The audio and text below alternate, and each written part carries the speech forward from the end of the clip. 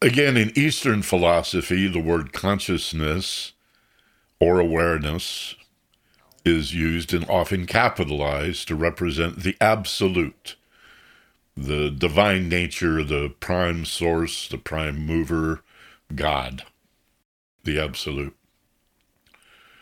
In the Western Abrahamic traditions of Judaism and Christianity and Islam, that consciousness is referred to as love.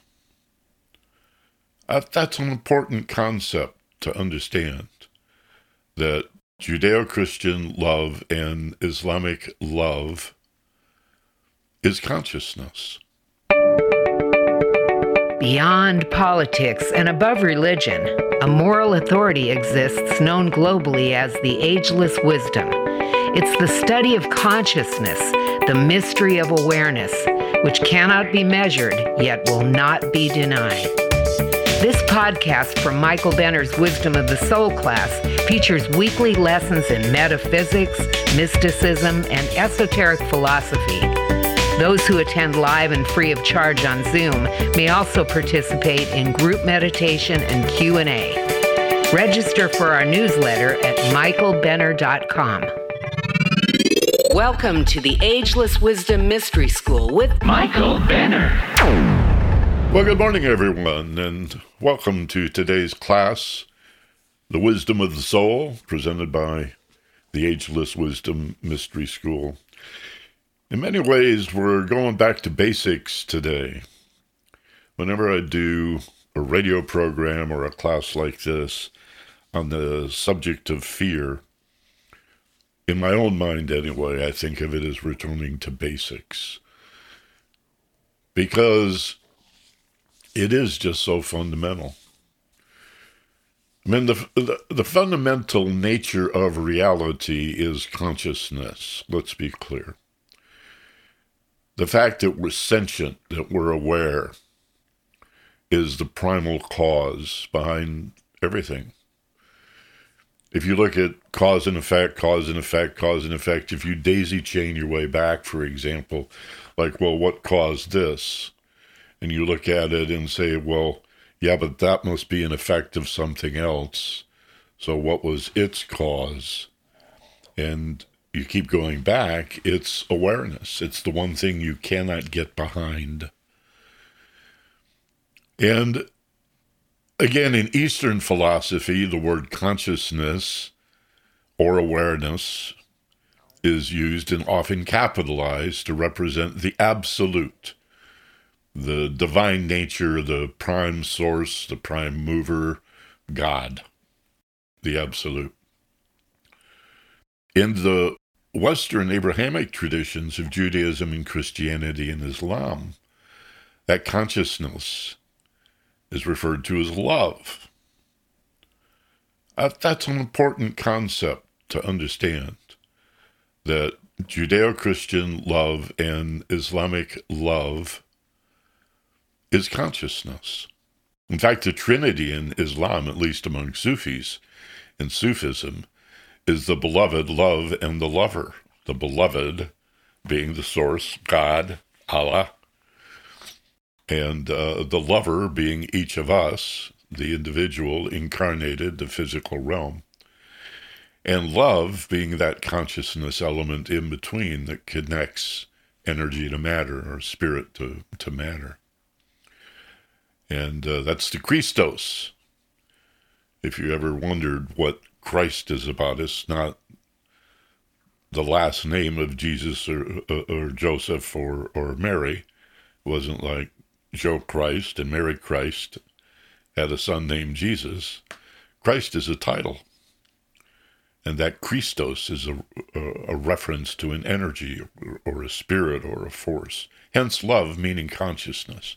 Consciousness is love. The absence of that is fear.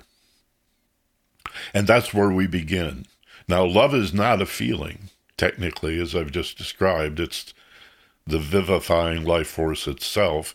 But there are qualities of feeling that go with love, primarily happiness, joy, peace, contentment, excitement and enthusiasm, a sense of adventure.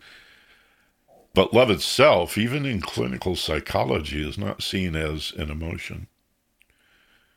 There are 6 basic emotions: happiness and sadness, anger, fear, surprise, and disgust.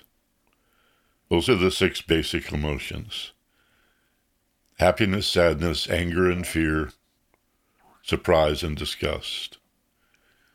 And then all other feelings radiate out from there. There is a feeling wheel I may talk about in one of our classes about, it shows those 6 feelings in the center. But if someone were to say, well, it comes down to 2, it would be love and fear. And so what is fear? It's the absence of love. It's the absence of consciousness. And yet we all have it. Now, there's a lot of denial around it, right? Like, I'm not afraid. Okay. I have my doubts. I tend to worry sometimes, maybe too much. Maybe I worry too much. But I'm not afraid. Well, I have my concerns. But you can't call that fear. Really? Why not? How does it benefit us to find a dozen different names for fear, to minimize it, and to ignore it and deny it and repress it as if there's some benefit in running away? And this is where we're going to begin after the opening meditation with what I really feel is the most important concept of all to understand when we talk about fear, love and fear, or consciousness in the absence of being conscious or aware. And that's that fear has nothing at all to do with danger. And yet every dictionary, even the Oxford Dictionary, I've checked, every dictionary I've ever looked in describes fear as an emotional feeling that is a response to danger, real or imagined. There's some threat or hazard, real or imagined. But it's not true. What fear is how it feels not to understand. It's unawareness, it's uncertainty, it's confusion, it's ignorance. Ignorance.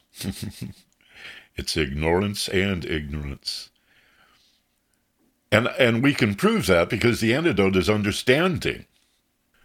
Whether you call it fear or anxiety or stress or worry or doubt, or I'm just a little nervous, slightly apprehensive, I have my concerns, all the way out to panic and horror and the dysfunctions that accrue as a result of that, like phobias or panic attacks or obsessive compulsive disorder or even attention deficit disorder. There are so many problems. Depression, of course, is not thought of as an anxiety disorder, but maybe it should be. They're so closely allied. Not all depression, but most depression is anxiety. So if we call it anxiety, now it's not fear. Clinical psychologists might say, yeah, there's a difference. Fear is a response to danger. There you go again. But anxiety is sort of free-floating and non-specific. It's the result of overstimulation and just not being able to figure stuff out. But again, as far as I'm concerned, it's all fear, because whether you call it anxiety or fear or anything else, the more you understand the world and yourself, the less fear and anxiety you experience, the less stress, the less you suffer. So the question is, how do I understand? How do I understand what I'm afraid of? How do I lift my experience and my knowledge to a more complete and profound level of understanding? And of course, that's awareness, that's consciousness, isn't it? So we close the circle. That's what we're going to talk about today. And it's just so important. I can't emphasize enough. I wish I could. Maybe I am.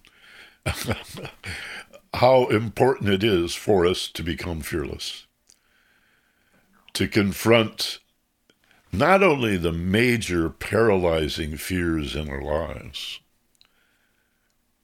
when they present themselves, whether externally, the fear of some situation, or more to the point, internally, the fear that comes from low self-awareness. Those are the two kinds, really.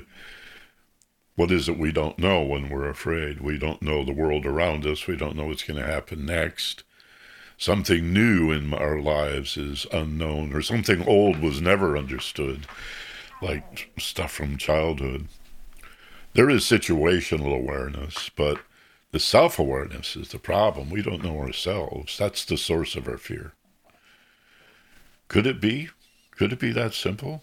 That to know thyself is to remove the fear, and you begin to understand what you're really capable of when you face what you don't know and see it not as a danger, but an opportunity to learn and step into that anxiety, step into those fears. The primary theme of my book, Fearless Intelligence, it's on the very top of the back cover, is my epiphany as a young man sitting in meditation, hearing a voice in my head that said, Michael, the best parts of you are hidden where you're most afraid to look. And wow, you mean that's where all the answers are hidden? Of course, they're hidden where I refuse to go. So go there. More in a minute. Let's do our opening meditation. If you get comfortable in your chairs or your pillow, sitting on your meditation cushion, cross-legged on the bed, wherever you happen to be. And exhale. Maybe stretch a little bit. Tap your feet on the floor, get back in your body. Wide awake, back in the room, feeling better and better and better. Very good.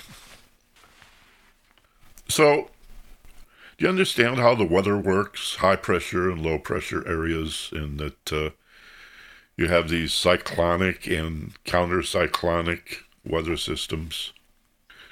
Or maybe you've heard that in the northern hemisphere of the world, water goes down the drain in one direction, and in the southern hemisphere it goes down the drain in the other direction. Energy always moves in spirals. You can see it in many galaxies. Now that we have these incredible telescopes. By the way, have you seen any of the photos from this new James Webb Deep Space Telescope? It's 1 million miles from Earth. They put that puppy way out there. And, gosh, it's just like so much greater resolution than even the Hubble, by far. I don't know the factor, 10 times better, 100 times better, I don't know, but it's much better than even Hubble. It's just amazing. We're looking so deeply into space that we're looking at the beginning of time itself. We're looking at galaxies that are just beginning to form stars. It's so far away, it took that long, billions and billions of years for the light to reach us. Telescopes are time machines. So you see these spiral galaxies, you see spirals in water going down the drain, you see spirals in your weather, tornadoes, hurricanes, dust devils, they're all sporadic. That's the way energy moves. The wind off or the air off an airplane wing or a bird's wing. The water coming off the back of a boat spirals. It's the way it moves. Well, I'd like to introduce you to a concept that is sporadic and is a mental and emotional engagement. In one case, the spiral is fear and ignorance, and the way the emotion, the feeling of fear, and the mental state of ignorance promote each other into a movement that goes around and around, but it's sporadic, so it also has the third dimension of pulling you down and down. So think about it. Anything that's frightening is confusing. The more frightened you are, the more stressed, the more nervous, the more shattered and scattered you become, right? Sometimes when people yell at us, or they come at us rapid fire, we can even inadvertently train people to do that. They feel powerful because we get scattered and we can't really put our thoughts together and we don't really know what to say. And it's like, it's all too much, right? It's just, you're overwhelmed. And they take unfair advantage of you that way.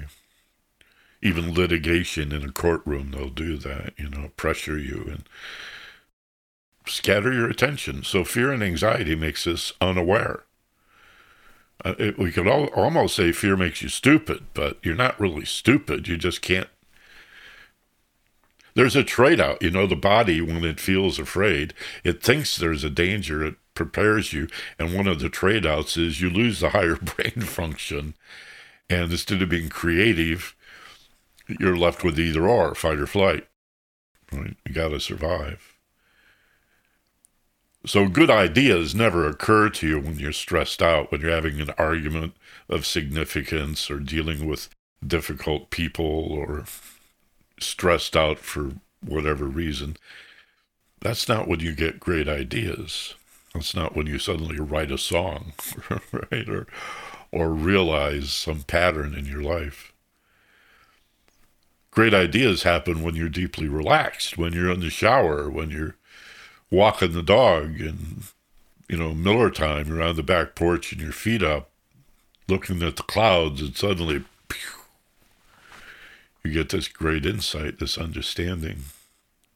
So stress and anxiety and worry and doubt and nervousness and all of that, which collectively we call fear, promotes ignorance. Not only makes it difficult to learn and understand, but it takes what we already knew and shatters and scatters that. And ignorance, for its part, just being confused or uncertain, is a scary feeling. So do you see how each feeds the other? How fear promotes ignorance, which promotes fear, which promotes ignorance. There's your cyclone. That's the fuel. That's the engine that pulls you down. You feel the great sucking feeling, the great toilet flush of confusion. It's fear and ignorance. That's the low pressure area that pulls you down. The antithesis of that, the opposite, the complement, is a cycle in the other direction, a spiral that lifts you up. And that would be, as I say, the antithesis. What is the opposite of fear? Love. What is the opposite of ignorance? Understanding. Love and understanding. Wow, those two words really go together, don't they? I've heard those words used together, love and understanding. Would love promote understanding? Let me think. What is love? Well, it's a peaceful, easy feeling. I think I just quoted the Eagles. It's contentment. It's feeling safe and relaxed, right? Does that not promote understanding? Well, of course it does. And understanding, how does it feel to suddenly realize something? To understand it, I see. Yeah. Thought I knew it, but now I really understand it. Big breath. Phew, that's a relief. And all this wonderful warmth, this love, this happiness comes rushing in. So you have that same effect of love promotes understanding, understanding promotes love, which promotes understanding, which promotes love. There's your cyclone, only this is the high pressure. This comes up. This lifts you up. By the way, and for the purposes of today's class, it's a bit of an aside, but what would connect those two? How do I get from the downward spiral of fear and ignorance? How can I transition to that, how can I reverse it and transition to that upward spiral of love and understanding? I think there are two tracks. This is the way I think of it anyway. And by the way, you'll find all of this in my book, Fearless Intelligence. If you don't have a copy, if you haven't given them to your friends, I really appreciate the support. I put 5 years into 5 years into that book. Really proud of it. The two tracks that lift us from the downward spiral of fear and ignorance to this beautiful upward spiral of love and understanding are relaxation and responsibility. They're both R's, like railroad.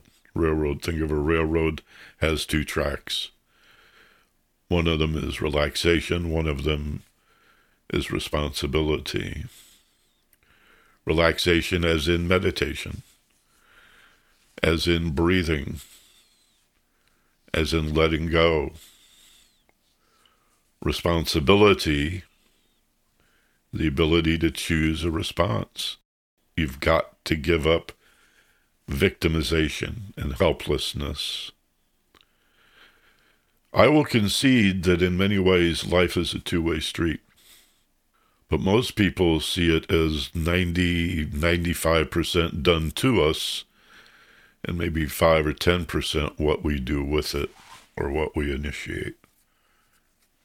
And if that's the way you see it, then that's your reality.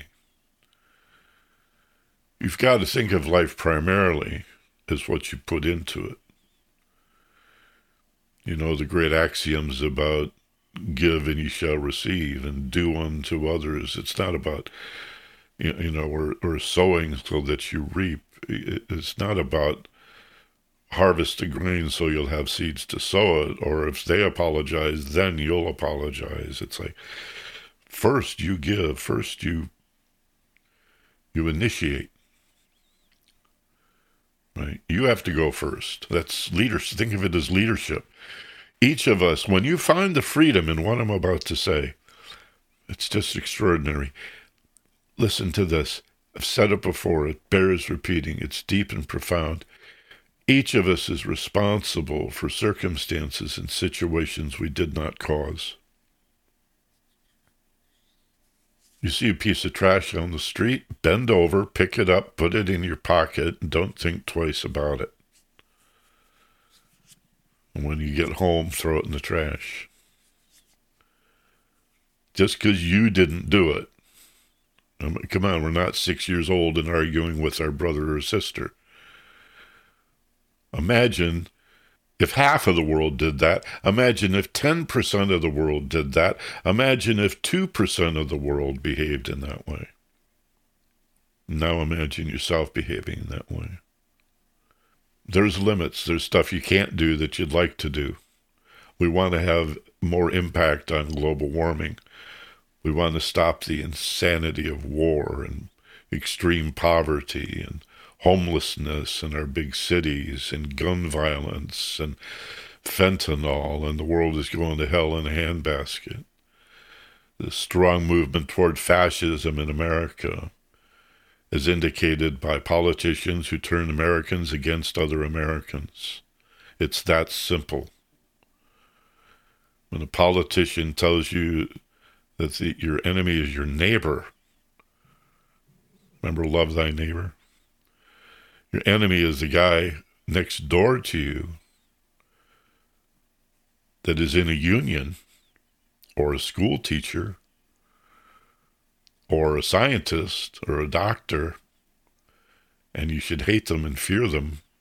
That leads to fascism. That's an authoritarian move. So we could make a long list of what's wrong with the world, but instead of saying, well, how do I fix that? There's nothing I can do. And then you succumb to that sense of powerlessness. Do little things. Be responsible for circumstances, for situations you did not cause. That's a way of facing fear and stepping into your power. It will change the way you feel. It'll change the way you think. It will change who you are. It will grow who you are. I don't mean just lateral change or random change. You'll be different. You'll be more. It's growthful. It's progressive. Relaxation and responsibility are the keys to lifting ignorance to understanding. And just as understanding drives out ignorance by virtue of what it is, so too consciousness drives out evil. To be aware is the secret. To understand.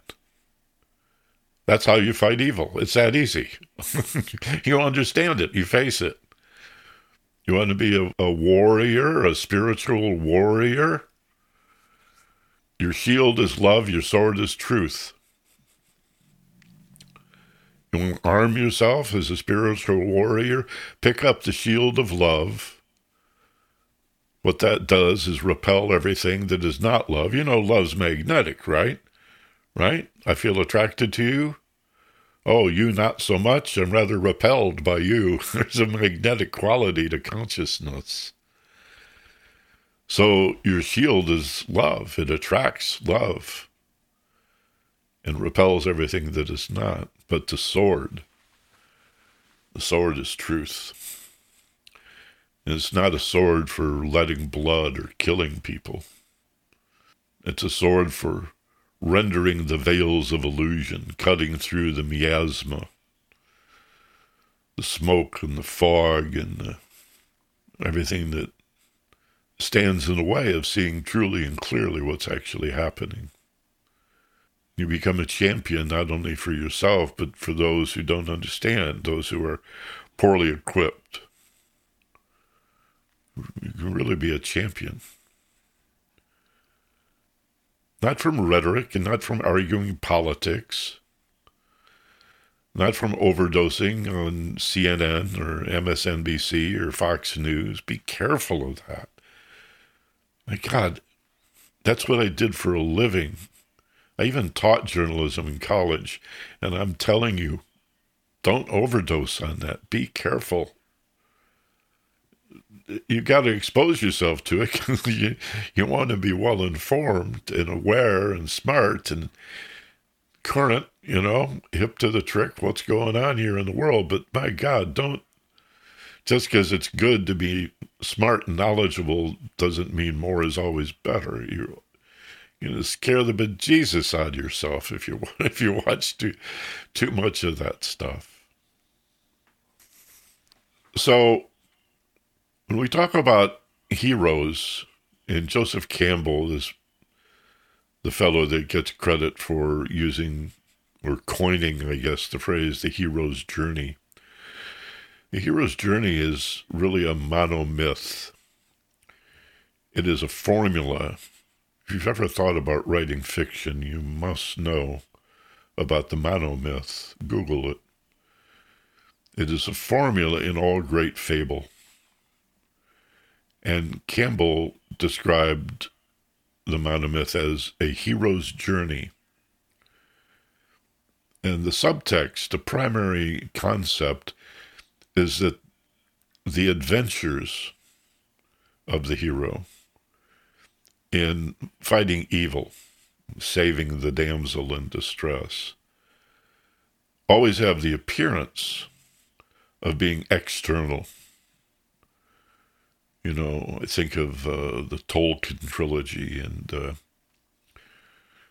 we were watching a bit of this this new extended version came out, this 3.5 hour, where they go through the mines, and this is where they lose Gandalf for a time. He goes off the cliff. And what does that represent? This great evil that rises up out of the depths of the earth, this fiery monster that Gandalf engages, and these other trolls and goblins and orcs and monstrous beings from the pits of hell.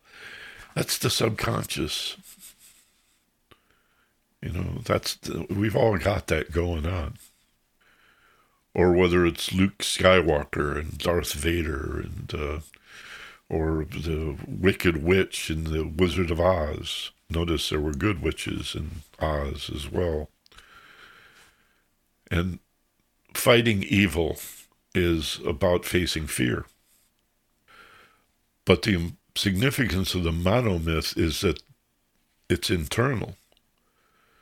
The dragons that need to be slain to get to the gold, the witches that need to be dispatched, if you're going to liberate the beautiful princess from her prison tower, are in you. They're the shadows in you that need to be faced and battled.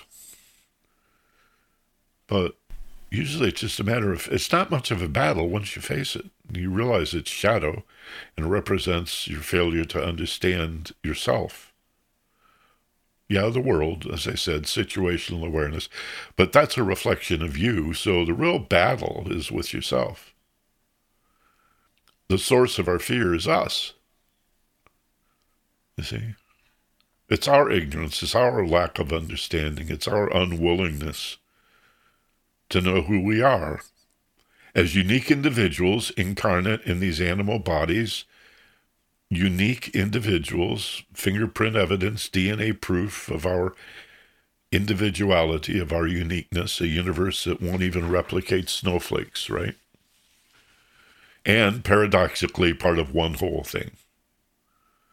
Like a jigsaw puzzle, every piece is unique, every piece is different, it's a different shape, has a different position, it has different information on the surface, but it all snaps together to form one whole thing.